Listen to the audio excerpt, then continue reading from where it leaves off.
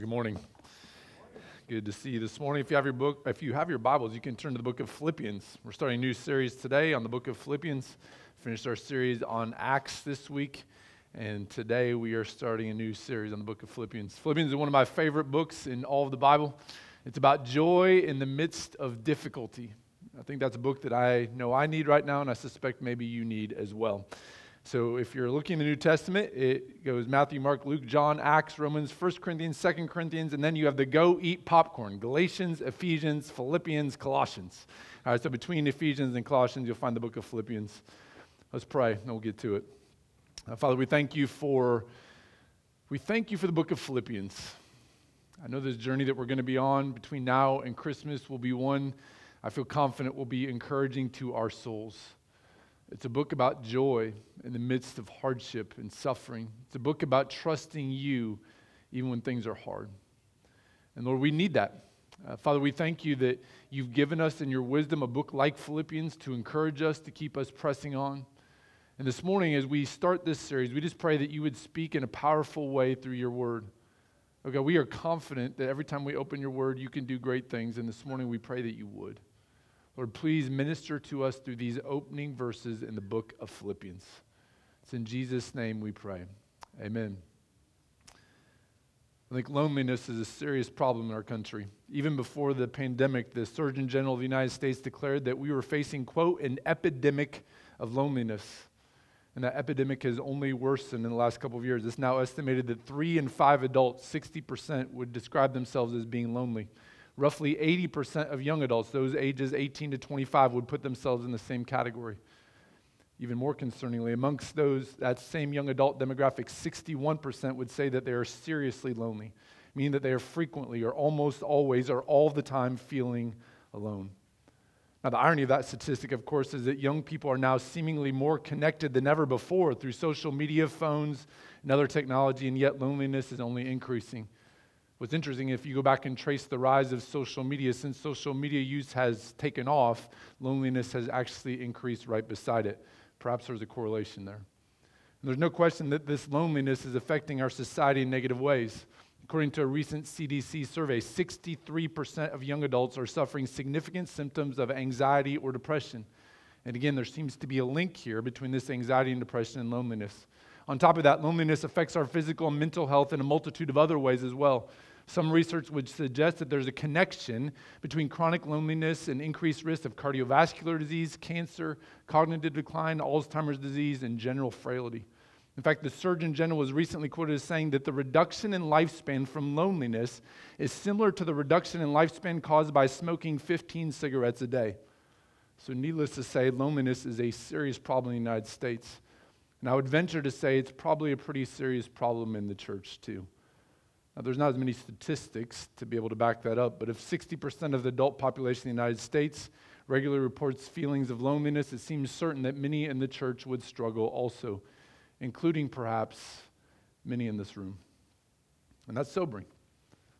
But here's the good news this morning. I don't think loneliness has to be the norm in the church. On the contrary, I think God has designed for us to live in community. We are meant to live life together. We are not meant to live life alone. Now, the problem is that we often neglect the way in which God has designed us to live because of busyness or life circumstances or maybe past relational hurts or misplaced priorities or maybe any one of a number of other reasons. We tend to fail to live in the type of community God has designed for us. And because of that, I have no doubt that loneliness is a very real issue for many in this room, including even sometimes me. But what I'm going to argue this morning is that one of the antidotes to the loneliness that pervades our culture is actually found in recovering the biblical doctrine of fellowship. Back when I was in college, one of my mentors shared an illustration with me, the wheel illustration. I'm actually going to ask Cade if he can throw that on the screen here for us. This is an illustration that perhaps you've seen before, maybe you're familiar with. The basic idea of the wheel illustration is that living out the obedient Christian life involves these 4 components or spiritual disciplines. On the vertical spokes, you have the Word of God and prayer, the idea being that's how we vertically connect with God. The horizontal spokes, you have witnessing and fellowship. Witnessing meaning sharing with non-believers, fellowship, close friendships with fellow Christians. Now Jesus, as you'll notice, Christ is the center of the wheel. He's the hub. Without Christ in the center, everything else falls apart. But those 4 components or spiritual disciplines form the spokes of the wheel. And if any of them get out of proportion, for example, say that you're great at prayer but never in the Word, or vice versa, or you're great at witnessing and not fellowship, then pretty soon your wheel's going to get wobbly. Just like if you have a bike that has unequal spokes, it's going to get wonky after a while. The same thing exists in the Christian life. At least that's the idea of the illustration. Now, for me personally, I'll say this. Witnessing has always been the hardest component for me. Prayer has been a struggle at times too, and while the Word has usually been a strength, I've gone through seasons of dryness there as well. But the one component I've never really worried about is fellowship. That's always seemed like the easy part to me on the wheel. After all, I spend time with Christians. I have Christian friends. We'll eat meals together, hang out together. But the older I get and the more I read the Bible, the more I'm starting to realize that those things alone are not really Christian fellowship. As author D.A. Carson points out, we've come to think of Christian fellowship as warm friendship with believers. But that's not actually what fellowship is if you look at what the Bible teaches. As Carson argues, true Christian fellowship is self-sacrificing conformity to the gospel. It's a common commitment to live for Christ together and to sacrifice together in order to pursue our common goal of following Jesus. In other words, what we're saying is fellowship is not just getting together with your friends who are Christians and watching the Huskers play football. It's a unique relationship that's centered on Christ and committed to helping one another grow in Christ. And if that's our definition of fellowship, and that's the types of relationships we're talking about, I would argue those relationships in which Christ is our great priority and we're living for Christ together, I would argue those relationships are rare even in the church. And yet those are exactly the types of relationships that we need. Not only do these types of relationships guard against the loneliness that's so prevalent in our culture, more importantly, God has designed for us to live in this type of fellowship. Now, fortunately for us, the book of Philippians gives us a beautiful picture of what this type of a relationship looks like. The book of Philippians is about many things. It's a book about joy in the midst of suffering. It's a book about the surpassing value of knowing Jesus Christ. It's a book about trusting God and living for the right things. But it's also a book about relationships. It's about the importance of unity in the church. It's about the importance of friendship and fellowship in the church. As one Bible scholar described it, the book of Philippians is primarily a letter of friendship and exhortation. And that emphasis on friendship is on full display even in the opening verses of the book. So my hope this morning is this. My hope is that as we study the first 11 verses of Philippians today, that we will get a clearer picture of what true Christian fellowship looks like. But more than that, my hope is that as we study these verses, we will then have a desire to pursue this type of fellowship, because the fact is, we need it. We need it desperately. All right, so if you can, please stand if you're physically able. We're going to read Philippians 1, verses 1 to 11. Thank you for that illustration, Cade. Done with it. Now you can put up the verses here. Philippians 1, verses 1 to 11. The Word of God says this. Standing is a simple way, by the way, we can remind ourselves this is the Word of God. As such, it's due our reverence. Verse 1, Paul and Timothy, servants of Christ Jesus, to all the saints in Christ Jesus who are at Philippi, with the overseers and deacons, grace to you and peace from God our Father and the Lord Jesus Christ. I thank my God in all my remembrance of you, always in every prayer of mine for you all, making my prayer with joy, because of your partnership in the gospel from the first day until now. And I am sure of this, that he who began a good work in you will bring it to completion at the day of Jesus Christ. It is right for me to feel this way about you all, because I hold you in my heart. For you are all partakers with me of grace, both in my imprisonment and in the defense and confirmation of the gospel. For God is my witness, how I yearn for you all with the affection of Christ Jesus. It's my prayer that your love may abound more and more with knowledge and all discernment, so that you may approve what is excellent, and so be pure and blameless for the day of Christ, filled with the fruit of righteousness that comes through Jesus Christ to the glory and praise of God. It's the word of God. You may be seated. Now, many of Paul's letters in the New Testament open with a similar format to what we find here in the book of Philippians. You have a greeting, a word of thankfulness, and then a prayer. And because many of Paul's letters had that similar format, I think it would be easy for us to dismiss these opening verses of Philippians as if Paul is just using some sort of boilerplate, that he's copying and pasting from other letters. Okay, here's the introduction. Let's just get this out of the way. But to read Philippians in that way would be a mistake, because clearly in every letter he writes, Paul is intentional in using the words that he does, even in his introductory comments. Philippians is no exception to this. In these first 11 verses, there is a unique relationship that Paul has with the Philippians that differs from what we might read in other books. And as we read about his relationship with the Philippians, we're given a unique insight into the nature of that relationship. We're given a window into what true Christian fellowship looks like. And it's that fellowship that I want us to think about this morning. I want us to notice the types of things that characterize the relationship between Paul and the Philippians. Because in noticing those things, I think we'll discover that there are several marks of true Christian fellowship that were present in the relationship between Paul and the Philippians and also should be present in our lives. More specifically, there are 5 marks of genuine Christian fellowship that are present in this passage that I'd like for us to observe this morning and hopefully begin to think about how we might implement these in our own lives. So 5 marks here. Mark number 1, true Christian fellowship is built on the foundation of Jesus Christ. True Christian fellowship is built on the foundation of Jesus Christ. Now, the Greek word for fellowship, koinonia, appears in one form or another 6 times in the book of Philippians. The first appearance is in verse 5. It's actually translated as partnership, but it's a word that's commonly translated fellowship.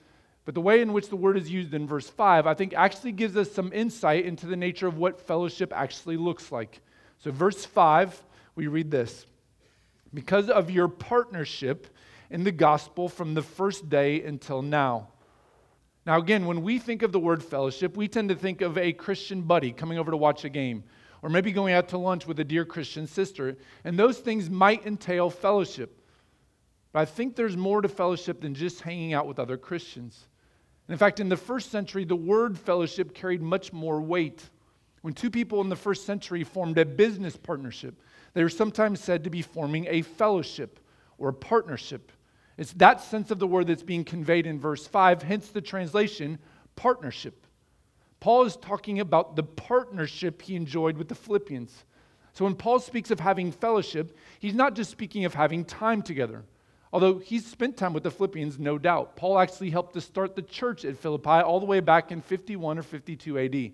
It's commonly believed that Philippians was wrote between 60 and 62 AD when Paul was in prison in Rome. Actually, the end of Acts that we finished last week, when Paul was in Rome for 2 years, that's when he wrote the book of Philippians. At least that's the commonly held belief.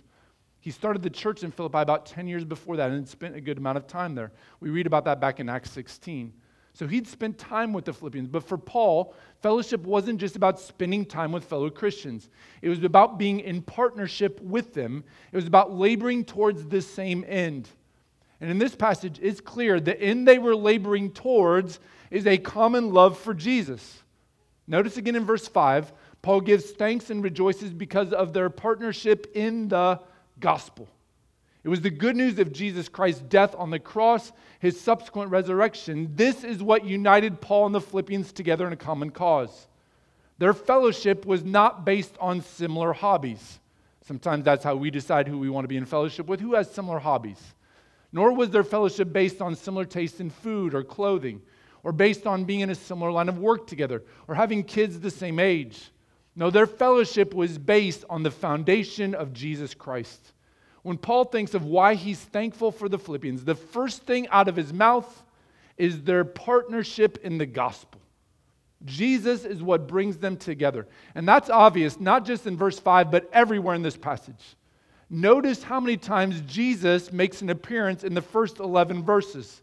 Verse 1, Paul and Timothy, servants of Christ Jesus, to all the saints in Christ Jesus. Verse 2, grace to you and peace from God our Father and the Lord Jesus Christ. Verse 6, he who began a good work in you will bring it to completion at the day of Jesus Christ. Verse 8, I yearn for you all with the affection of Christ Jesus. Verse 10, be pure and blameless for the day of Christ. Verse 11, filled with the fruit of righteousness that comes through Jesus Christ. And that's to say nothing of verses 5 or 7, which do not mention Jesus by name, but instead refer to the gospel. And of course, the substance of the good news of the gospel is Jesus.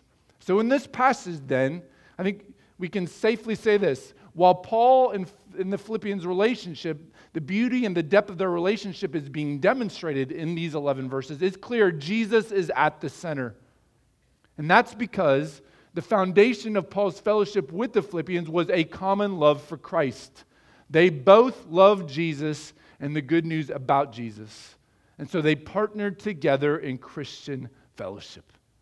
Jesus is what they talked about. Jesus is what they lived for. And if you think about it, that makes perfect sense, does it not? because we partner with people that love the same things we do. I feel pretty confident saying that I'm one of 2 diehard Iowa State football fans in this church body, and the other is my son Noah. Now, my parents are visiting this weekend. They might fall in that category too, but they're not here regularly, so they don't count. It's just me and Noah, probably. Now, there might be some other Iowa State fans that I'm not aware of. Maybe there are some secret Iowa State fans. Just come out in the light. It's fine. You can come on out. It's good. But I'm guessing I'm one of 2 diehard fans. No one follows Iowa State as closely as Noah and I do. And that's probably for the best, by the way, because being an Iowa State fan is not for the faint of heart. Now, I know being a Nebraska fan is not easy either right now, but at least you have the 1990s. There are no 1990s in Iowa State football history, just a century of misery mixed in with mediocrity. All that to say, Noah and I are pretty much alone in our love for cycling football, but you know what we talk a lot about on Saturdays in the fall? Iowa State football. For better or for worse, we have a common love, and this draws us together. It gives us something to talk about. It gives us a sense of purpose on Saturdays. We're watching and we're reliving things. We're talking about, what about that player? What did they do there? But listen, if that's the way we interact about something as pointless as Iowa State football, how much more should we as Christians be united together by the good news of Jesus Christ? How much more should we be talking about Christ on a regular basis? How much more should Christ be at the center of everything we do? After all, not only did Jesus die on the cross for our sins, but 3 days later he rose from the dead. And if we trust in him, and if he's given us new life, then we have a purpose and we have a future inheritance that can never be taken from us. How can that not be at the center of our Christian friendships? I'm always amazed when I gather together with other Christians and we're together for several hours and we never talk about Jesus.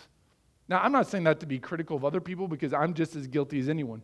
I can talk about weather or sports or my kids like anyone else can. But if Jesus is the most important part of our life, and if the same is true for other Christians, doesn't it make sense that Jesus would be at the forefront of our relationships? And if we love Jesus, we want others to know about him. Doesn't it make sense that we would partner in advancing the good news of Jesus? As evidenced by the relationship between Paul and the Philippians, true Christian fellowship is built on the foundation of knowing Jesus. So that's one mark of genuine Christian fellowship. Here's the second. True Christian fellowship is evidenced by gratitude and mutual encouragement in the gospel. Notice the way in which Paul speaks of the Philippians, verses 3-6. I thank my God in all my remembrance of you, always in every prayer of mine for you all, making my prayer with joy because of your partnership in the gospel from this first day until now. And I am sure of this, that he who began a good work in you will bring it to completion at the day of Jesus Christ. Now, maybe it's just a function of the day and age we live in. Maybe it's a function of living in a social media world. But it seems to me that we tend to be heavy on criticism and light on encouragement. In fact, even when we think about good things about others, we sometimes don't say them because we don't want to puff them up. But that's not the way Paul operated. In the opening verses of Philippians, he's filled with gratitude and encouragement for the Philippians, and he expresses it. He lets the Philippians know he's grateful for them. He thanks God for them. He even tells them how confident he is God is going to keep doing a good work in them. And to be clear, this encouragement went both ways. It was a two-way street. In verse 7, Paul talks about the Philippians were partners in grace with him in his imprisonment and in his defense and confirmation of the gospel. In other words, they were encouraging him too. So Paul encourages the Philippians encourage him. This is the way it should be in the body of Christ. In the body of Christ, we should not be heavy on criticism and light on encouragement. Rather, that ratio should be reversed. Now, I'm not saying there's not a place for hard conversations or telling hard truths. Of course there is. What I'm saying, though, is we should be more prone to encourage than we should to criticize. Now, when I talk about encouragement, I'm not talking about flattery or empty praise here. I'm talking about genuine encouragement in which we see God's grace at work in someone's life and we point it out as a way of encouraging them in their faith in Jesus Christ. So I wonder, how often are we actually doing this? Husbands, when was the last time you encouraged your wife specifically with something you see at work in her life that God is clearly doing and you gave thanks to God for her? Wives, when was the last time you specifically said something like that to your husbands? Moms, dads, do you make a habit of pointing out areas of grace in your kids' lives, or do you spend far more time correcting? Kids, to switch the situation for you, do you ever encourage your parents and tell them how you see God's gifts at work in them? Or instead, are you always thinking about things that you wish they would do differently? It's easy to look at the world around us and see things that are wrong. And it's easy to look at the people around us, even Christians, and see all of their flaws and warts too. But genuine Christian fellowship should be marked by gratitude and encouragement. Now, the challenge is we're not very good at this. In fact, I'm a little bit afraid that if we started talking like Paul did in verses 3 to 6, some people around us would accuse us of being flatterers and phony balonies. By the way, I don't know if that's a technical term, but it really rolls off the tongue of phony baloney. But my point here is this in verses 3 to 6. I think if we talk like Paul did, I think some people would think, oh, they're trying to get something from me. Oh, they're just trying to work me over. But the fact that we think like that reveals something about us. Namely, the fact that we struggle to express gratitude and thankfulness like this shows us that we have a long ways to go in coming closer to the biblical norm for what it looks like to have fellowship. We might listen to Paul's language in verses 3 to 6 and think, well, he's just being effusive and over the top. But if that's how we're thinking, the issue is with us, not with Paul. He's being inspired by the Holy Spirit here, and he wants to give genuine encouragement and genuine gratitude for the Philippians. This may be hard for us, but this is an area we need to grow in, because true Christian fellowship is evidenced by gratitude and mutual encouragement in the gospel. Along the same lines, mark number 3 now, true Christian fellowship is characterized by genuine affection. Check out the language of verses 7 and 8. Verse 7, Paul says this,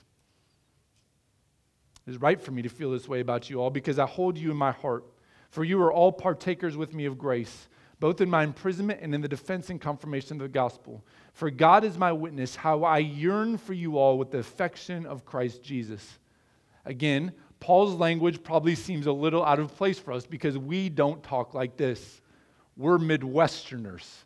That would be weird, right? We think that people are going to have to earn our compliments. They're going to have to really demonstrate something amazing if we were to ever talk like this. But that's not the way Paul thought. Paul was quick to demonstrate his gratitude and his encouragement, but also his affection. He loved his fellow Christians because they are fellow members of the body of Christ. They are fellow sons and daughters of the King. Paul loved the body, and get this, he loved all of the body. In fact, I'm going to read verses 7 and 8 again. I want you to listen how many times he says the word all.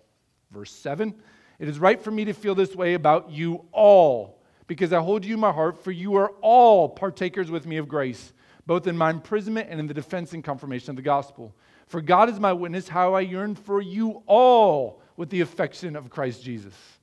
All right, it's one thing to be affectionate towards the people in the body of Christ that we have the most in common with. But it's another thing to be able to genuinely say, as Paul does here, I have affection for all of you. So here's a question. Can you still love the person in the body of Christ who has different political views than you do?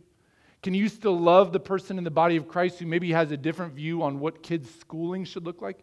Can you still love the person in the body of Christ who has a different idea of what it looks like to pursue justice in a biblical way? Can you love the person in the body of Christ who smells funny or dresses funny or maybe says things that are just out of left field sometimes? It's one thing to love the person that you agree with on everything. It's another thing to love the entire body of Christ. But for Paul, he is very clear. His feelings of affections are not just for some in the body at Philippi, it's for all the Christians. But again, this is what true fellowship looks like. It's marked by genuine affection for the entire body of Christ. Mark number 4, true Christian fellowship is forward-looking. Forward-looking. Notice that twice as Paul is discussing his relationship with the Philippians, that he mentions the day of Christ. Verse 6, he says this, "And I'm sure of this, that he who began a good work in you will bring it to completion at the day of Jesus Christ." That's a reference to the day when Jesus returns. Verse 10, he says this, "So that you may approve what is excellent, and so be pure and blameless for the day of Christ." So here's a reality that I think we really don't like to admit. All of us are getting older. When I came back from sabbatical, I had a few people tell me the first week, it seems like you have more gray hair than when you left. Now, I'm not sure how to take that, but it's probably true. Because unfortunately, going on sabbatical does not slow down the aging process. It's true, when I came back, I was 3 months older than when I left. And sometimes when I look in the mirror, or in particular when I'm getting a haircut and I look down at the hair on the ground, I think, man, I am getting old. And it's just discouraging. But I'll say this, that's not the way my wife thinks about aging. Her response on every birthday, and she says this with a smile on her face and with the utmost sincerity, she says, I'm just 1 year closer to being with Jesus. Now, on my birthday, I do not think that way. I think I'm just old. I'm probably going to hurt more this year. I'm probably going to be in more pain. But that's not the way she looks at it. Every time she thinks about getting older, she thinks about being a day closer to being with Jesus. And while that thinking seems odd to me, and if I'm honest, sometimes annoying, I just want to feel bad about my age rather than excited about it. I have to admit, her way of thinking is more biblical than mine. In the scriptures, there's a consistent focus on being ready for the return of Christ and being joyful about the return of Christ. And given that reality, it only makes sense that our Christian friendships would be marked by discussion about the return of Christ as well. But again, I would just ask the question, how often does this happen? When was the last time you sat down with a fellow Christian and talked about the realities of Christ's return? When was the last time you sat down with your kids and you had an excited conversation about what it will be like when Jesus comes back? When was the last time you prayed for a brother or sister in Christ that they would be found blameless at the return of Christ, as Paul prays here? Now, I think one of the challenges of living in America in 2022 is we have so many things at our fingertips and we have so many resources that the idea of living in eternity with Christ just doesn't excite us because we kind of like it here. But that says more about us than it does about the actual excitement of being with Christ forever. Because as Paul will tell us later on in the book of Philippians, it would be far better for Christians to die and be with Christ than to remain here. Now, he goes on to say, it may be necessary that we stay here so we can share Christ, but it is better to be with Christ. And we need to encourage one another and remind one another of this reality. Our hope is not in this world. Our hope is in the world to come. True Christian fellowship is forward-looking. It's forward-looking. We're pointing one another to the hope of glory. But lastly, the fifth mark is simply this. True Christian fellowship is saturated by gospel-centered prayers. From the very beginning of the passage, it's clear that one of the marks of Paul's relationship with his Philippians brothers and sisters was he prayed for them. Verses 3 and 4, I thank my God in all my remembrance of you always in every prayer of mine, for you all making my prayer with joy. Paul prayed for the Philippians. In verses 9 to 11, the content of his prayer comes into focus. This is what he prayed. Verse 9, it is my prayer that your love may abound more and more with knowledge and all discernment, so that you may approve what is excellent, and so be pure and blameless for the day of Christ, filled with the fruit of righteousness that comes through Jesus Christ to the glory and praise of God. So this is what Paul prays for the Philippians. He prays that their love, presumably for Christ and others, would grow more and more. He prays that they would grow in knowledge and wisdom so they would approve what is excellent and thus be ready for the day of Christ. He prays that they would bear the fruit of righteousness that comes through Jesus Christ and thus bring glory and honor to God. That's his prayer list. Now again, I would just ask the question, do you ever pray in that way? Do you pray for your friends like that? Do you pray for your spouse like that? Do you pray for your kids like that? Do you pray for your parents like that? Do you pray that way for yourself? I've recently tried to get in the habit of asking people more often, how can I be praying for you? And most of the time, the response I get in return is something related to a physical need. We'll pray for this health need, or pray for my aunt who's sick, or pray for my kid who's making bad choices. And to be absolutely clear, there is nothing wrong with any of those prayer requests. Nothing at all. In fact, we are to cast all of our anxieties on him because he cares for us. And that means praying for our health, our sick grandma, the kid who's gone wayward. It's right and good to pray for those things. But I do wonder if perhaps we've lost sight of praying for things that matter most. Is it more important that we pray for physical health or that we pray we're ready for the return of Christ? Is it more important that we pray our kids don't get in trouble or more important that we pray they see the surpassing greatness of knowing Jesus? Now, hear me clearly. I'm not arguing for an either-or proposition here. I'm not saying we should either pray for gospel things or physical things. No, we should pray for both. We should pray for both. Let me be clear on that. But I suspect we probably are more prone to neglect gospel-centered prayers than we are physical ones. But listen, our friends and family members need our gospel-infused prayers. And frankly, we need people praying for us in that way too. Prayer is a powerful weapon that we often neglect. I know we have a hard time believing this, but the best thing we can do for people we love is pray for them. I was just having a discussion with a friend this week. We were talking about how hard it is to actually believe that's true, but it is. Sometimes we feel like when we're praying, we're like, well, I wish I could just do more. No, praying is a great start. In fact, it's the most important thing you can do. But are we praying in gospel-infused ways? Yes, we should pray for our friends and family members and their physical needs, but we should also pray they would grow in their love for Jesus and for others. We should pray that they would grow in wisdom so they would approve what's excellent and be ready for the return of Christ. We should pray that they would bear fruit for Christ and for the glory of God. True Christian fellowship should be marked by gospel-centered prayers. Now, having said all of that, having walked through these various marks of genuine Christian fellowship, the genuine fellowship is built on the foundation of Christ, evidenced by gratitude and mutual encouragement in the gospel, marked by affection, forward-looking, saturated by gospel-centered prayers. My question this morning, to kind of finish this off, is simply this. Do you have this type of fellowship in your life? As you think about Paul's relationship with the Philippians, do you read this and think, oh yeah, I have these types of friendships? If so, let me say this, praise God. Praise God and keep doing what you're doing. Because the type of fellowship that Paul describes here in Philippians 1 is rare. But if you don't have that type of fellowship, let me just ask a few follow-up questions. First, and this is the most important one, is Christ your greatest passion? I don't mean that theoretically, by the way. I don't mean if your pastor asked you, what are you most passionate about? Everyone would say, well, Jesus. No, I'm saying, in reality, what are you most passionate about? What is it that drives the way you spend your time, your money, your thoughts? What is it you're most passionate about? If true Christian fellowship is built first and foremost on the foundation of Christ, it will be impossible to have this type of fellowship if Christ is not your foundation. So if you're here today and you're not a Christian, and the idea of having this type of fellowship that we've described today intrigues you, let me encourage you first to consider the claims of Christ. To have true Christian fellowship means first having fellowship with God. And that is only possible through Jesus' death on the cross, in which he took the punishment for our sin and was willing to give us his righteousness. So listen, if you're not a Christian and you're here today, first of all, we're glad you're here. We're really glad you're here. But I would plead with you gently to turn to Jesus Christ. There's no way you can have fellowship with God by being a good person or going to church or doing enough good things. God is too holy. The only way we can be right with God is through Jesus' work on the cross, and so turn to him. Now, it's also possible that you're here and you turned to Christ a long time ago, but you've kind of lost your way.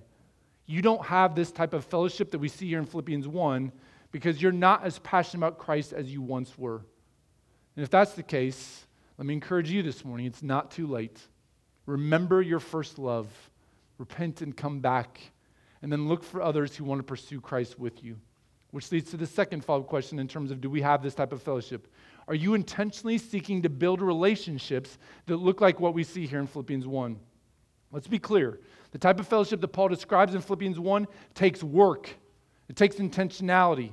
And so the question is, are you willing to put in that work? And are you willing to be intentional? I think some of us want the benefits of Christian fellowship, but we don't want to do the work of making it happen. We don't want to get messy in relationships. We don't want to give up our time. We don't want to inconvenience our lives. But to think in that way is like saying, well, I want to run a marathon, I just never want to train. Well, yeah, you could try it, but that's not very realistic. Some of us need to make a commitment today. I'm going to intentionally seek out relationships that are built on the foundation of Christ because I want what's described in Philippians 1. But even still, the type of fellowship that's described here in Philippians 1 is a work of God. And so the most important question is this: are you praying for this type of fellowship in our body? And are you praying for it in your own life? And are you praying for your friends like Paul prayed for his? If there's anything I've learned in the last couple of years, and even especially in the last couple of months, it's this: undertaking any endeavor without prayer is an exercise in futility. That's not to say you can't accomplish things apart from prayer. In fact, there are many non-Christians who've accomplished great things, finding cures for diseases and on and on.